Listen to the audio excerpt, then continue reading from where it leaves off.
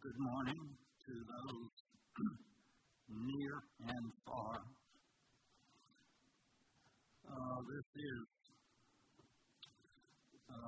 is the first time that I've tried to speak to a non-audience and at the same time have an audience.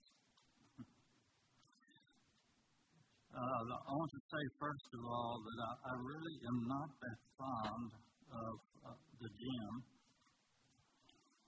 as a place of worship, but I am very grateful this morning. This is the warmest place I've been in since 8 o'clock yesterday morning, except for Ben's basement office. This morning I want to look at Christ's mission for the church as Christ stated it in Matthew 28 at the end of the chapter. And I want to say right in the beginning that I don't know if this is a sign of old age or what, but I'm a little confused about whether I know I have said some of these things before to chapel and Bethel people, and I preached this sermon at Floyd last year sometime, but I could not find any record of preaching this sermon at chapel or Bethel, and it was in some notes for a sermon I preached either at chapel or Bethel, but as Mary Sue told me on the way home from that sermon, that sermon was twice too long and you really didn't cover the last part. Well, the last part was these notes. So, I guess what I'm saying is you might hear some of the same things you've heard before, but I don't think they were in this format. After we look at Matthew 28, Christ's mission for the church, I want to look briefly at Acts 2 and Acts 4, which I think is the earliest example we have of believers attempting to carry out the mission of the church as expressed by Christ. I would have to admit, I'm still in my introduction, I'd have to admit that after 50 years of preaching, and I guess it's okay if I say this, I was ordained here at Bethel 50 years ago today on Valentine's Day, the 14th of February. And it's hard to believe 50 years have gone by. But I want to say that, admit that when I was ordained 50 years ago, I had absolutely no idea what the mission of the church was. And I don't know why they ordained me in light of the fact I didn't know what the church was about. And I honestly hardly knew what the meaning of Christ's death and resurrection. And maybe none of us did when we decided to accept Christ as our Savior and follow Christ as our Lord. Maybe most of us don't really understand. But I'll have to admit that that's true.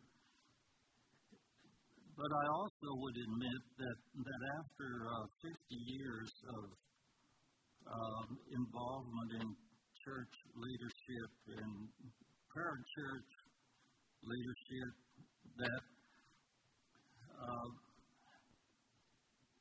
by now I feel like what I see more, I think I understand better what the mission of Christ is for the church, but I think I see more too the challenges to understanding and implementing whatever it is that we believe the mission of the church should be.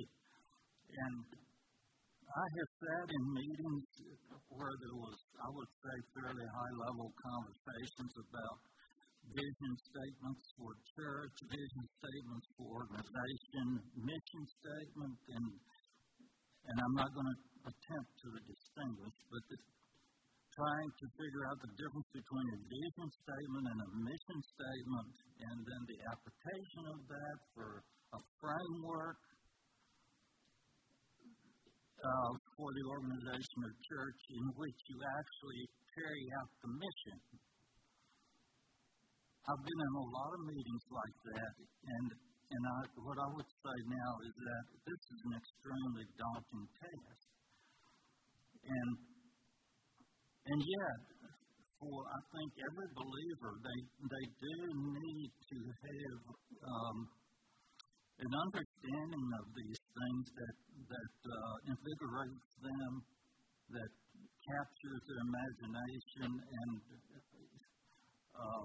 is dynamic, something dynamic in their life that they live out of and into this understanding of who is Christ and what's his mission for the church. So it seems like a very important issue, but when you try to put it into words and try to develop a framework in a church, it's quite challenging. And I would say this too, that in all of those discussions I've had over the years, and I was the head pastor of a church where we had those kind of discussions. I felt like, wow, this is an amazing thing that I'm the pastor of this church, and I don't know how to help us get where it is that I think the Bible says we ought to be. I just could hardly believe that it was that hard, and that I wasn't doing a better job at this task of leading these people to get there. So I'm not talking this morning out of any critical spirit. I believe we're guilty sometimes when it comes to the mission of the church and the task of the church of trying to think about what is the mission of the church and what's the framework and the task of the church. I think sometimes what we're guilty of, first of all, is trying to think about it just by reasoning about it. We just try to think and try to gather our thoughts together about what it might look like if it was this or that, like we're having a business meeting for a business. And I know that we have to think about these things and use our minds, and we have to reason about them, but I think one of the difficulties can be if we try to reason about it and we aren't really reasoning based on Scripture. So we have this verse in 1 Corinthians 3:11, for no man can lay his foundation other than the one which is laid, which is Jesus Christ. So the question is, what was Jesus' mission and task for the church, for his church? So Matthew 28:18-20 reads like this. I believe it's a mission of the church kind of statement. And there are three missions here. And it reads, and Jesus came and spoke to them, to the disciples, saying, all authority has been given to me in heaven and on earth. Go therefore and make disciples of all nations, baptizing them in the name of the Father and of the Son and of the Holy Spirit, teaching them to observe all things that I have commanded you. And lo, I am with you always, even to the end of the age. Amen. And in these three verses, I believe we have three missions. And they are, first, go and make disciples, or go and teach. Second, baptize them in the name of the Father, Son, and Holy Spirit. And three, teach them to observe all the things I commanded you. And then prior to these three mission statements, and after, prior and after, there are two reasons why we should do these three. And the first one is Jesus has all authority in heaven and on earth, which precedes the three mission statements. And then following is the second one, Jesus is with us until the end of the age.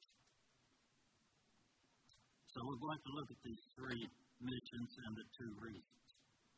So the first mission is go and make disciples, or go and teach.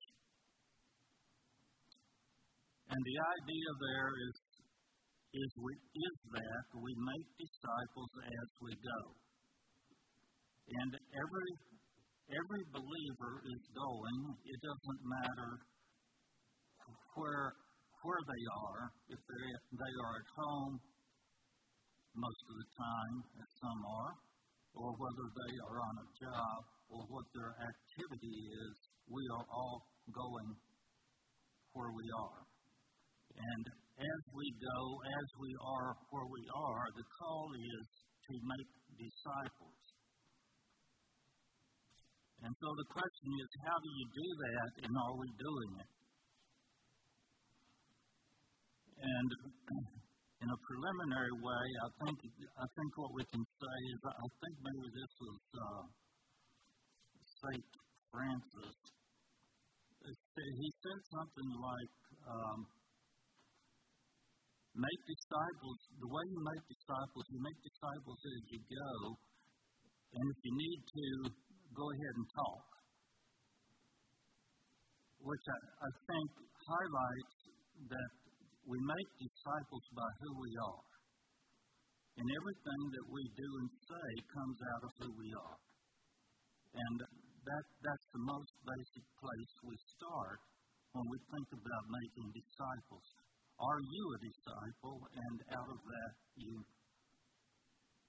make disciples. So the gospel of Jesus Christ makes disciples of all nations, all ethnic groups. And the Church of Jesus Christ is composed of people of all nations. Now, I know that this local church probably isn't composed of disciples of all nations. So I believe that the mission of the church in making disciples is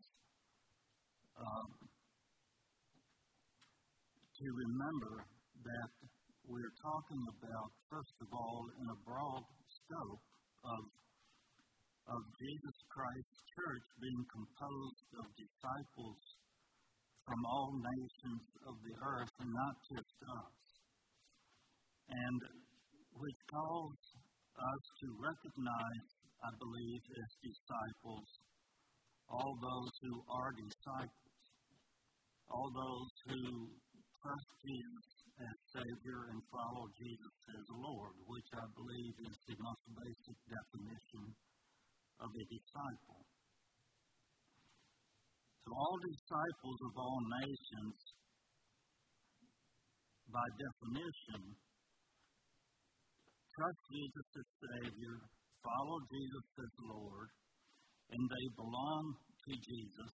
All disciples belong to Jesus, and they belong to what I'll call Abraham and Abraham's family of faith, whether Jew or Gentile, whatever. And all these people belong to each other. So I want to make a few comments about this. John 17, I believe, contains the most pointed statement by Jesus in his prayer about the all people of all nations belonging to him and to each other and to the Father.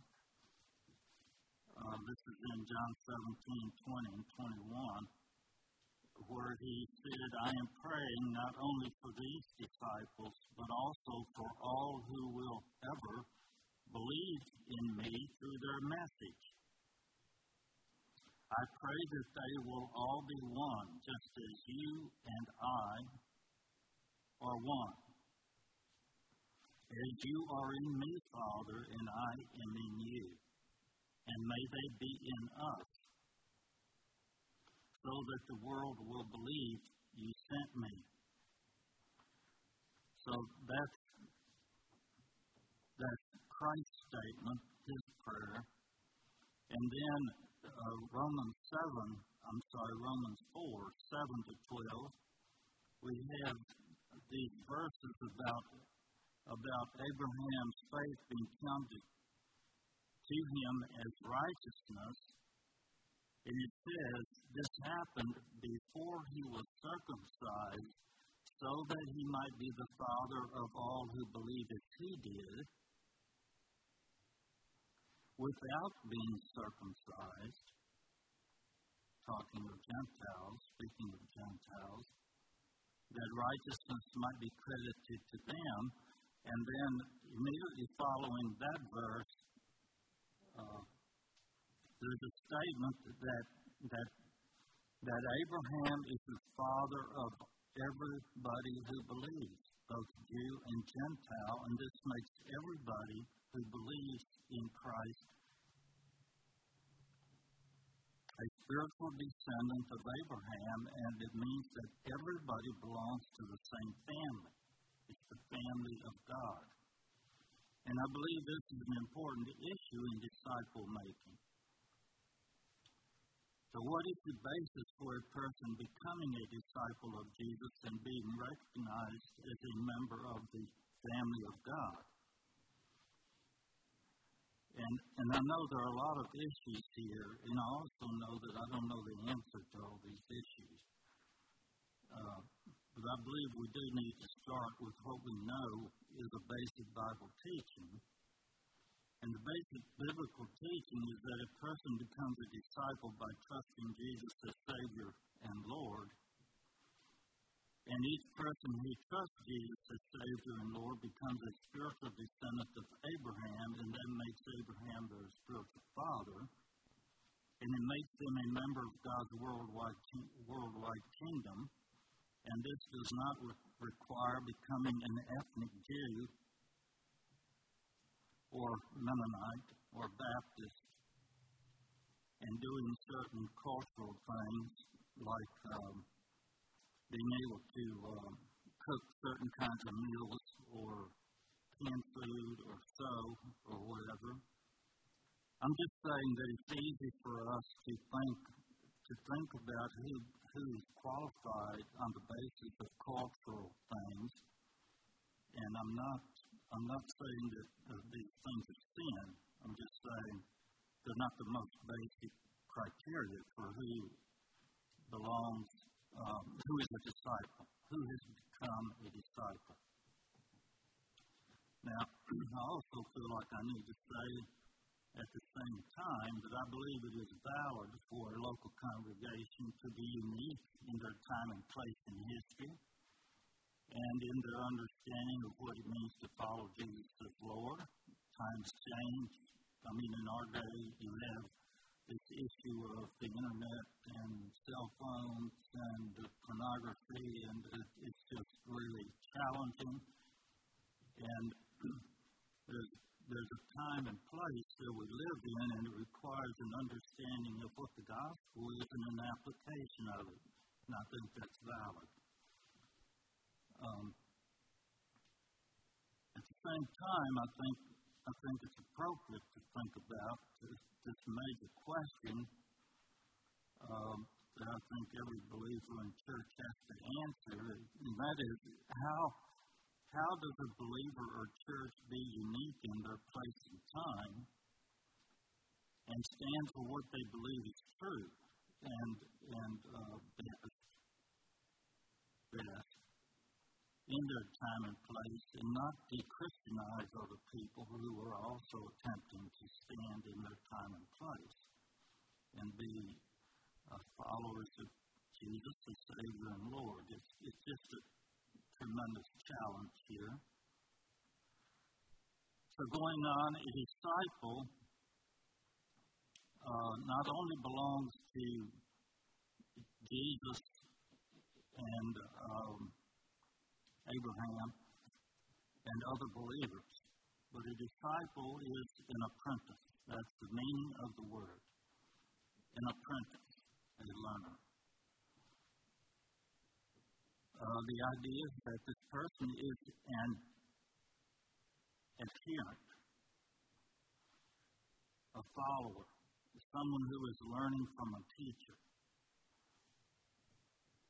Someone, a follower of Jesus, a disciple of Jesus, is someone who, in a very basic sense, is learning to do the things that Jesus says to do, whatever that is. The things, maybe another way to say it, he's learning to do the things that Jesus would do if Jesus would be living his life.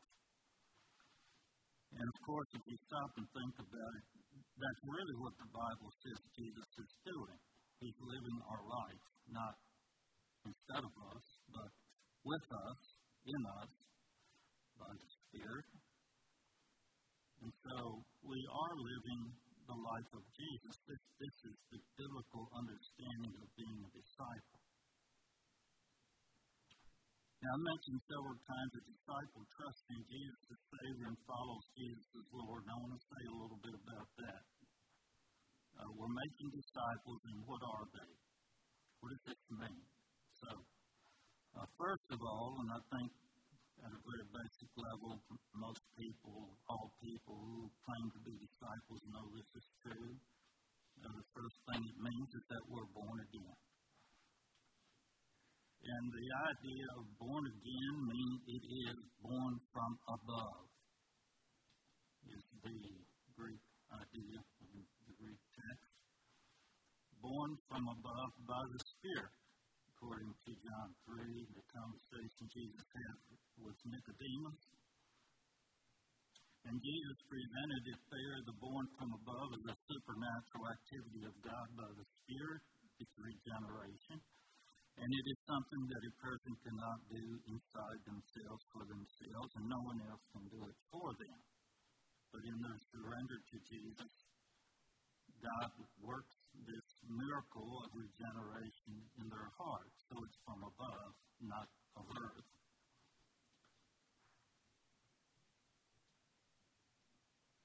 This trusting Jesus as Savior and following Jesus as Lord is not only about being born again, but it's about what Jesus referred to as denying self or surrendering of self. And so to trust Jesus and have our sins forgiven, that's not the only thing that being a disciple means. It means that we, Jesus said in Matthew 16, if anyone desires to come after me, let him deny himself and take up his cross and follow me. For whoever desires to save his life will lose it, but whosoever loses his life for my sake will find it. For what profit is it to a man if he gains the whole world and loses his own soul? Or what will a man give in exchange for his soul? So this is talking about surrendering of one's person to Jesus, giving up on control of my life, giving up on maintaining my life, maybe you would say, apart from Jesus. Just do it myself. Make my life work on my own. And it involves surrendering one's sins and trusting Jesus for forgiveness. It involves surrendering my desires and aspirations to Christ. Surrendering of self is not self-salvation. It's not killing myself. It's giving Jesus freedom to work and giving up on running my own life and being in control of it. There's a difference between trying to run one's own life and trying to be in control of everything in order to be safe and saved. and letting Jesus be Lord. That is, letting Him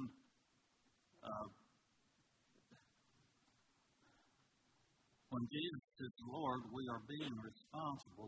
We're doing it by cooperating with Jesus, by surrendering to Him and making wise choices because Jesus is Lord. Surrendering one's life to Jesus is not giving up and falling into a helpless heap. It is discerning what the Lord wants and cooperating with Jesus in doing it. That's surrender. It's letting go of being one's own God or master or Lord. And it's doing whatever one knows Jesus wants done. And that can be very hard. But it's an intention to do it and trusting in Jesus and receiving strength and power from Him. This is surrender. And then an example of someone who did not do that would be Mark 10, the rich young ruler who had much earthly goods, and Jesus told him that he would need to surrender that, go sell and give to the poor, and he could not do that. He could not let go of that. So one clarification I would make here in this surrender issue is that it does not require perfection. We don't have to surrender perfectly in order to be a disciple of the Lord. And I think that's, we can get in our mind, and maybe this is worse for those of us who want, the more you want to follow Jesus in a faithful way, maybe the easier it is to get into perfectionist mode and to think that if I can't get this perfect, it has no value at all. Well, the problem here is that no one can perfect their surrender. No one can perfect any part of their salvation. But we enter into it and we cooperate with God in it as we can. Being a disciple is also about being conformed to the character of Jesus Christ.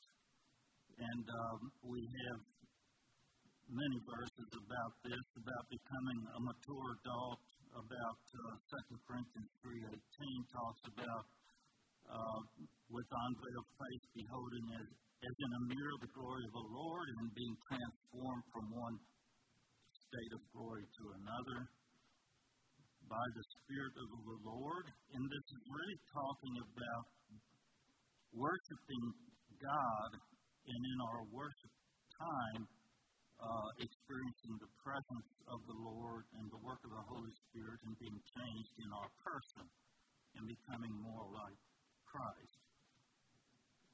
So verses that talk about putting off the old man and putting on the new, they're talking about the same idea, being changed from one state of behavior to another. And many verses in the New Testament that talk about the role of believers, both ordained and non-ordained, speaking to one another, truth and love in Ephesians 4. Many verses that talk about this being transformed, and these verses talk about it as a lifelong process. So this is what it means to be a disciple, and go and make disciples involves this process of helping one another surrender to Jesus as Savior and Lord, and growing in surrender and growing in being transformed into the image of Christ. So one mission of the church is this commitment to making disciples, and not only to getting people to say that Jesus is my Savior, or even that Jesus is my Lord, but helping people actually experience a transformation in the person and becoming different people in the way they live their life. That's a mission. And there's the second mission in Matthew 28. It says, baptize them in the name of the Father, Son, and Holy Spirit. And this may sound a little strange, but the word baptize there is the word immerse. So if you take it that way, it's saying immerse people in the Father, Son, and Holy Spirit. And I don't believe it is talking primarily about water baptism. I think the Bible talks about water baptism, and many places says things like believe and be baptized, repent and be baptized. And they are connected, the two are connected in the New Testament, but I don't believe this verse is talking about water baptism. It's talking about bringing people into a deep experience of the Father, Son, and Holy Spirit. Immerse them in the presence of God. Immerse them in the power of God. Immerse them in the instruction. So, I want to say a few things about what this might mean. I believe as a congregation it means that we congregate to worship God. If you're going to immerse people in God, you congregate to worship God. And you congregate to listen to God's Word and to fellowship in the Spirit and to talk with each other about who is God and who is Jesus and what does that mean for me in my life. To talk with each other about how I'm living life with God or without God. To talk with one another about the fact that I was so mad yesterday and I totally forgot that I belonged to Jesus Christ and all I wanted to do is throw things and have a fit. Okay, I'm just saying that it's easy to want to think that I'm following Jesus, but I don't ever talk about how hard it is to do that, and I'm not really real about it. So it's also we immerse ourselves in God together when we congregate to listen to God's Word and to talk about life and how God is working, what He's doing, what He wants to do. But somehow it's not happening for me right now, if that's the case. To make confession together, to repent together, to acknowledge areas of failure, areas of need, areas of growth. I feel like I've been growing in these ways. Maybe it's gathering to eat together. Of course, COVID has about ruined that. I'm not being critical. I'm just saying some of these things are very hard to do because of circumstances, and these circumstances can make these Bible commands hard to put into practice. They really can. Or to have a family, a congregational camp together, which I think allows some things to happen in a different setting that can be helpful. So to immerse oneself in God as a congregation means that each one of us is immersed in Jesus ourselves and in our personal lives, and that we are also immersed in corporate life. So to extend this idea of what I was talking about, to be together in this way as a congregation, I think it requires that people are able to be together without pretense, without pretending, without the pressure to perform in order to look good. One thing I've learned over the years is how distressing it is to people to feel like they have to perform. It doesn't matter if it's in church or with their friends or who, and act like their life is a certain way when it really isn't. That is very distressing to people, that they realize I'm not the kind of person I appear to be, but I don't know how to talk about it. So to immerse in God's presence is to invite people to come to God and each other without performance, with whatever needs redemption. And I don't mean to come together in whatever way we are, and we're not going to be honest because we don't want anybody telling us anything.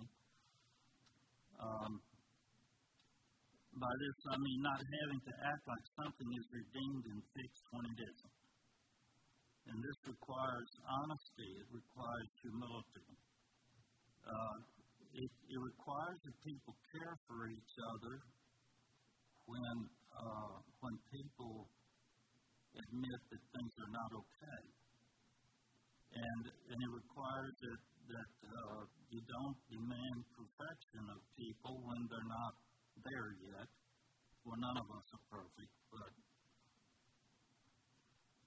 it requires giving grace and mercy to people for where they are right now, even if we're trying to help them move to a different place.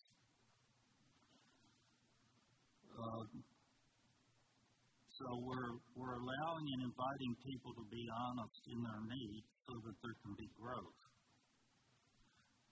To immerse in God's presence includes cooperating with God, seeking to understand how God is working and present in each person.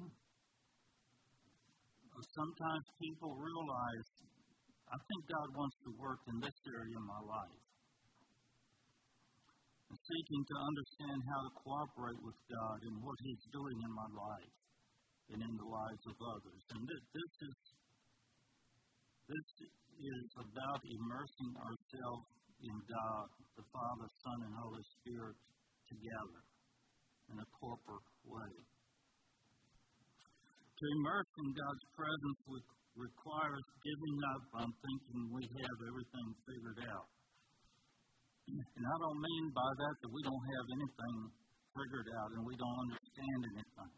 I just mean it can be a tendency to think that the only way we can be together is if we all act like we know exactly how everything is or should be. So we have to give up on the notion that we know the one right way, the one right answer, the one solution that fits everybody. And so when someone confesses a need, we give them the one answer that we know will work, but we haven't actually heard what they said about their problem yet. I've done that already. Because I prayed yesterday with somebody about something similar, and it was helpful, so I just go down that line. So this one right way, I think, can kill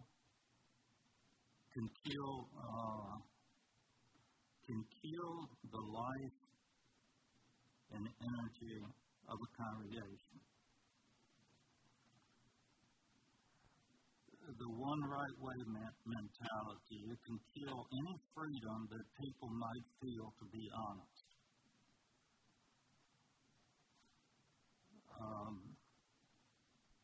It can make it hard for people to express themselves in public, make it hard for them to express their need or to make a statement about what God is doing in their life because they're afraid He won't measure up to the one right way.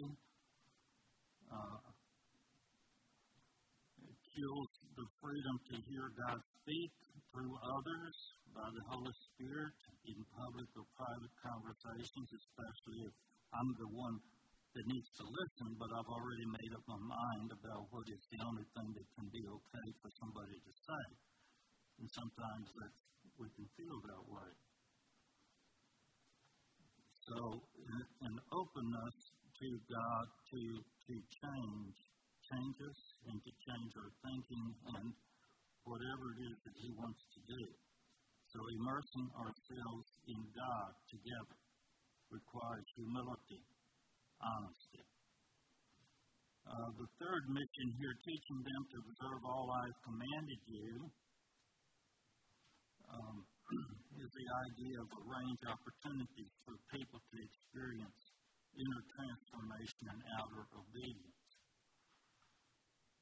Now, it's easy to view this observe all I've commanded you. I'm thinking that most believers, when they hear that statement, they immediately think about the most prominent things that their denomination or local church views as things you need to obey. And it's very easy to get focused on 1, 2, 3 external things that identify us as being who we are.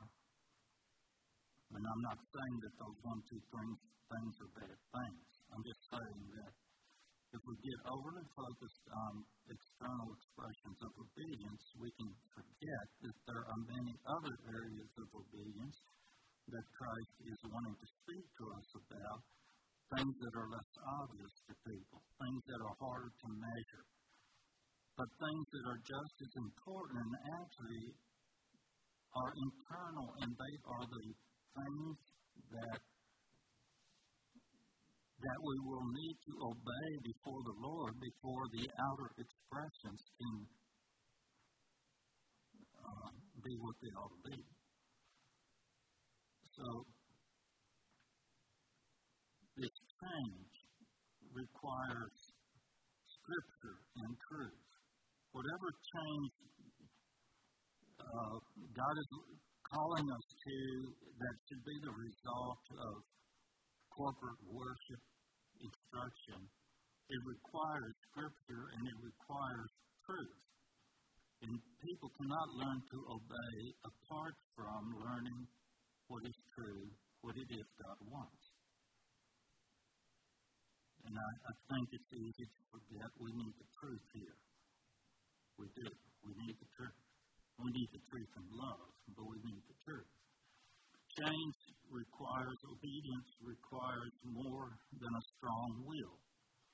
And I think I've said this to you people before, but it's one of my great concerns that people will not experience inner transformation and external obedience, nor can they help others experience these unless they give up on the notion that people can simply choose to believe or feel or act differently than they are, and then they can do it. All they have to do is decide to do it, then they can do it. Okay. The fact is, no, you cannot feel, believe, act different if you don't choose to. That is a fact. You have to want to. But it isn't true that the only thing that it requires for change is just to decide to change. There's some other things that are involved in change. And they involve things like learning to think a different way, learning what God wants you to do when you feel a certain way, learning what to do when you do feel that way, learning that you have to cooperate with God and you can't just muscle up and do it yourself. There are these factors that we have to understand, and it's not just, I decide to do it, and then I can do it, and I'm going to do it, and I let my faith and do it. I don't know if I'm being understood or not, but it's more than a strong will. It's a will that moves us to surrender, moves us to cooperate with God. And this involves surrender of our thoughts, desires, feelings, attitudes, our commitments, and so on.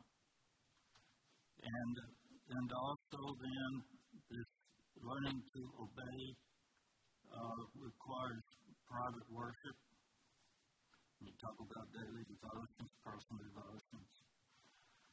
And for many people, this is a very hard thing to do. It's actually, people don't do this unless it's a habit, and habits are developed, and it's hard to develop. And it's not only, obedience is not only rooted in private worship, but also in public worship. And this is the primary place where we are immersed in the Word and presence of God. Now, these two, the one before and the one after, I'm heading to the end here. It said the one before in Matthew 28 is that the reason to do these three things is we make disciples out of the authority of Jesus. It says all power is given unto me in heaven and earth. And so go in my power. Go, the idea of authority. Jesus has authority. He has all authority, and we are going under his banner. We are going in his strength. We are going in his leadership. In the work of the Spirit. This is not something that we do by ourselves. So Jesus has authority as a teacher, authority over the devil, authority over evil spirits, authority over all spiritual powers. I mean, he just, we need to stop and think about what authority does he have and over what. And we are working under Jesus. We're not in this task by ourselves. And then the one afterward, he says, "Lo, I am with you always, even to the end of the age." And the idea there is that we are working in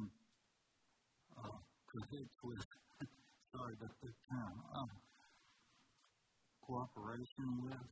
We are in tandem with Jesus. He is with us. We are not alone.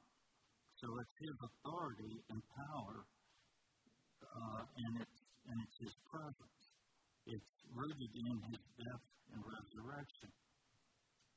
So he bore to the cross everything that's opposed to the kingdom of God and everything that's wrong with us and everybody else that we're trying to make disciples of. Through bearing our sins, through bearing our afflictions, and risen from the dead, and can raise us from the dead, and everybody that we are making disciples of. And I keep saying making disciples, and it bothers me because we don't make disciples. Strictly speaking, it's not what we do, it's what Jesus does in them that makes them a disciple. Now, I want to look at it, this in Acts 2 and Acts 4, and I want to take time to read it. I think what we see in that example in Acts 2 and 4 is immediately after Pentecost, the early church, where there's, 3,000 people added to the church in one day as a result of Pentecost. And so there were many Jews and converts to Judaism in Jerusalem at that time, and they all heard the preaching in their own language. They were from various places and heard it in their own language, and they wanted to know what in the world is going on here. This is a miracle. What is happening? And Peter explained that this is fulfillment of the promise in Joel. And then Peter preached, and then the people responded, "What must we do to be saved?" And he said, "Repent and be baptized and be saved from this," I think the King James says, "untoward generation, perverse generation." And those who gladly received his word were baptized, continued steadfast, I'm paraphrasing, they continued steadfastly, attentively, heeding the apostles' teaching, They shared everything with each other. They ate together. They prayed together. They stayed together. And they shared everything together, including selling their property and sharing the proceeds with those in need, shared a common purpose, spent time together every day in the temple area, ate together in their homes, were happy to share their food, and they ate with joyful hearts. And I mean, the picture there is of a very dynamic group of people. I mean, I'm pausing here. I'm trying to think how to summarize all that. Like, were they being that way just because it was so fresh and new, and they were so carried away by whatever was going on? I mean, it's almost like we have a hard time entering into whatever that was. It's like we're so far away from it. What? I'm sorry. What ailed them? What was wrong with them? I mean, what was right with them? What was going on for them that they were so enthused and dynamic?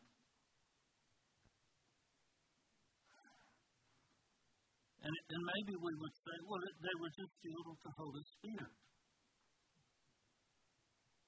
That doesn't sound quite like the right answer. I mean, unless all of us want to say we aren't filled with the Holy Spirit, and I don't think that's true. So, I guess we need more conversation. We're out of time here. What is it that produces a group of people who are so dynamic about what Jesus has done for them, and they're so alive when they're together, and they're so in love with each other?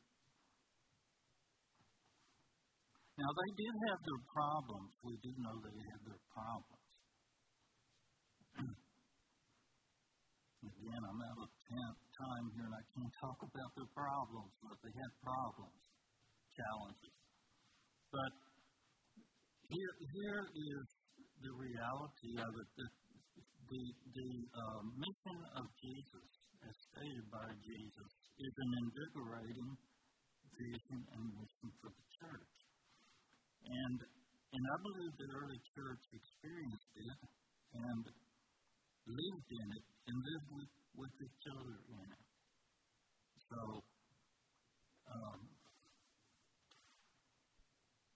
I'm not quite sure, as I started out, I said in the beginning that I'm not sure how, I mean, as a pastor of a church, I felt sometimes like I didn't know how to. If I hadn't been the pastor of the church, I'd have probably felt critical of the pastor. Okay? Leon is chuckling over here. Yeah. But then when you're the pastor, it's like, I don't know what to do. I don't know how to get it there. I don't know what our issue is.